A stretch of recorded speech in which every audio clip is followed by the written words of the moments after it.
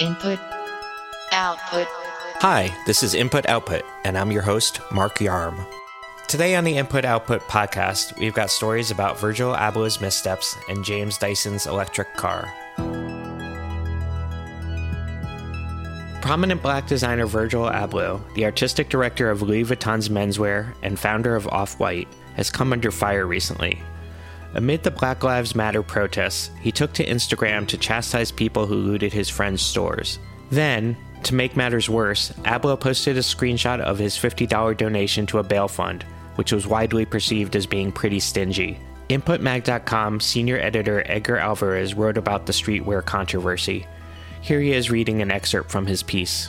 Although Virgil Abloh clarified that he's actually donated more than $20,000 to, quote, bail funds and other causes related to this movement, unquote, and that the $50 donation in question was simply him matching a friend's, he is now synonymous with the number 50, and people on the internet, be it from Black Twitter or Hypebeast Twitter, aren't going to let him live that down anytime soon. And many others pointed out how small the donation is in comparison to the price of the Off-White clothes he sells. This fan wrote, quote, "Now we can buy 1/4 of a shoe he sells, LOL. Keep that to yourself, bruh." And another replied saying, "For $50, I don't think you can even look at the shoe. Them things be going for $500 plus." And things escalated to the point where someone changed Virgil's Wikipedia page to say Virgil cheap Abloh and Virgil $50 Abloh. Instead of saying, "I'm going to keep it 100 with you," people have now turned that phrase into, "I'm going to keep it 2 Virgils with you." Thanks for coming by the show again, Edgar. Thank you for having me. I feel like I'm always wanted on the show, which I love. It's good for my morale. I'm glad that we can keep your morale high in these trying times. So, Edgar, can you explain exactly what Abloh said in his Instagram comments about the protests? To go back a bit, Virgil said not too long ago that streetwear was dead. This week was crazy. So many people are up in arms about Virgil Abloh stating definitively that streetwear is dead. And somehow he tried to tie the looting to that, or like, oh, you guys are breaking into stores and this is why streetwear is dead, which it's still, I don't understand. And I think a lot of people didn't understand how the two things were relevant to each other. That's what ultimately, ended up causing the most blowback for him, that the fact that he was trying to somehow relate these protests and these looting and the riots to streetwear being dead, which again, I think people failed to understand how the two things were relevant to each other. So how rough was the blowback? I would say it was pretty rough. The Virgil is the streetwear designer of the moment. Not only is he an artistic director for menswear of Louis Vuitton, which is obviously, that's a huge name in fashion. But he's also, the founder of Off-White. He has a lot of, or some of the hottest collabs in sneakers with Nike and his Off-White Jordans and the Nike Dunks that he also does. So he is in streetwear, he is it at the moment. I would say even above someone like Kanye West. But the blowback, it was coming in from all sides, and people who have looked up to him for years, especially people in the streetwear community. And I think where he went wrong is, and he said, he later on said that he didn't want to be putting this out into the world, that he does donate $20,000 instead of just 50. But I think what ultimately ended up hurting him the most is that, when he sort of came out and was like, "Oh, you guys are hurting my friend's stores," the messaging was just the wrong one at the time, it seemed to be more focused on the properties itself rather than the larger message that people were trying to send by protesting, and that ultimately ended up in breaking into stores and all across the U.S.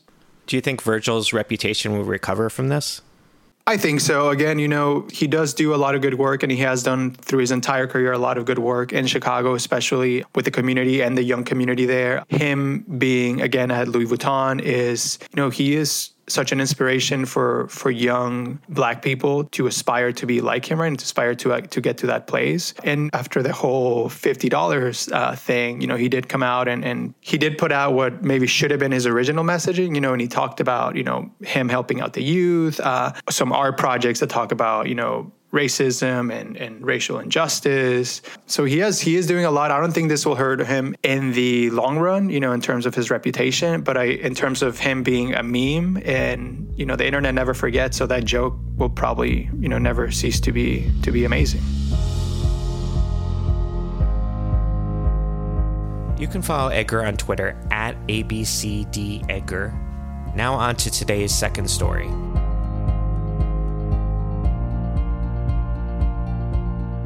Dyson, the company best known for its vacuum cleaners, earlier this year pulled the plug on its $635 million effort to build an electric vehicle. Nevertheless, the manufacturer recently offered a detailed look at the car, which seems like it would have been a pretty sweet ride. InputMag.com news editor Craig Wilson wrote about the project and why it failed. Here he is reading an excerpt from his article. In May, James Dyson, the head of the company that carries his name and is best known for its vacuum cleaners, hairdryers, and Airblade hand dryer, explained in an interview with the Times of London why the company pulled the plug on its £500 million effort to build an electric vehicle to rival the likes of Tesla and Rivian. That interview offered only a small peek at the abandoned project.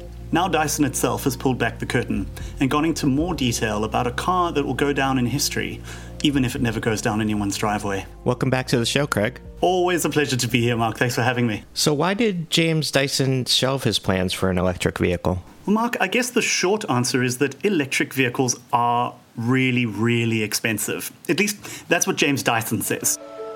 It's a brilliant car, very special features, by a very intelligent, hard-working team. For Dyson, in the present time, it just simply wasn't commercially viable.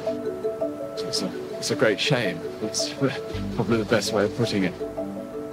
So his argument essentially boils down to the fact that regular conventional car makers who are also building electric cars can afford to lose money on the electric cars that they make because they can offset some of those losses against the money they make from more conventional combustion engine vehicles. Of course, the problem with this argument is that then you get companies like Tesla, which only makes electric vehicles but hasn't run into that problem. The difference, though, there, I think, is that Tesla is committedly and unadulteratedly an EV maker. And so they have these huge economies of scale from having built a business around it. Dyson is primarily a vacuum and hairdryer maker. And so to switch to making EVs, well, at the end of the day, they just figured they couldn't put out a car that would be cheap enough that anyone would actually buy it. How would the Dyson car have differed from, say, a high-end Tesla? Well, for a start, it was going to be huge. The model that they've shown off looks like a giant Range Rover. It's a 7-seater car. It's a sort of SUV that looks like it would certainly have some 4x4 abilities as well. Now, Tesla does make a larger SUV now, but primarily it's been focused on sedans. And it's also got a forthcoming Roadster that will sort of take up the sporty end of the market. In terms of the price, so the problem was this car was going to cost $184,000. And that's about double even an expensive Tesla with a lot of optional extras. It's about the same as Porsche's planned hybrid Taycan. But the thing is, Porsche sells other things. And yeah, at the end of the day, Dyson just didn't think that it could convince enough consumers to spend $185,000 on a car. Why do you think Dyson showed off what basically amounts to a failed project? Right, I mean, you've got to wonder the sort of vaporware showing it off anyway. I guess in part because of the scale of the project. This has been a multi-year effort, and they sank £500 million, or about $620 million, into the initiative. They bought and repurposed an old military airfield. They hired 100 engineers or so. This has been a really, really enormous project. And I guess it's got to be very difficult at the end of something like that you've poured so much time and money and effort into, to, not want to brag a little bit about the good things that came out of it. So I guess there's an element of that, and it's also a great marketing tool.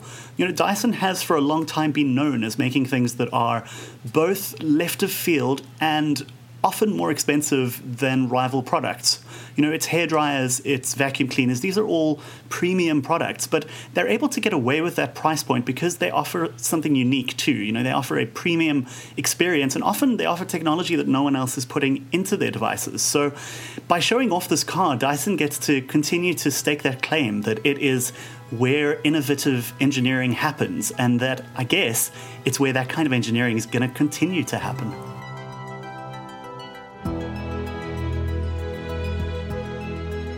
You can follow Craig on Twitter at Craig Wilson, and I am at Mark Yarm. For more news from the world of technology and culture, visit inputmag.com. You can click on the links in the show notes for the stories we discussed today. New episodes of Input Output are released 3 times a week. If you enjoyed what you heard, please give us a rating and review on iTunes. You can find Input Output on your smart speaker or whatever podcast app you use. Thanks for listening.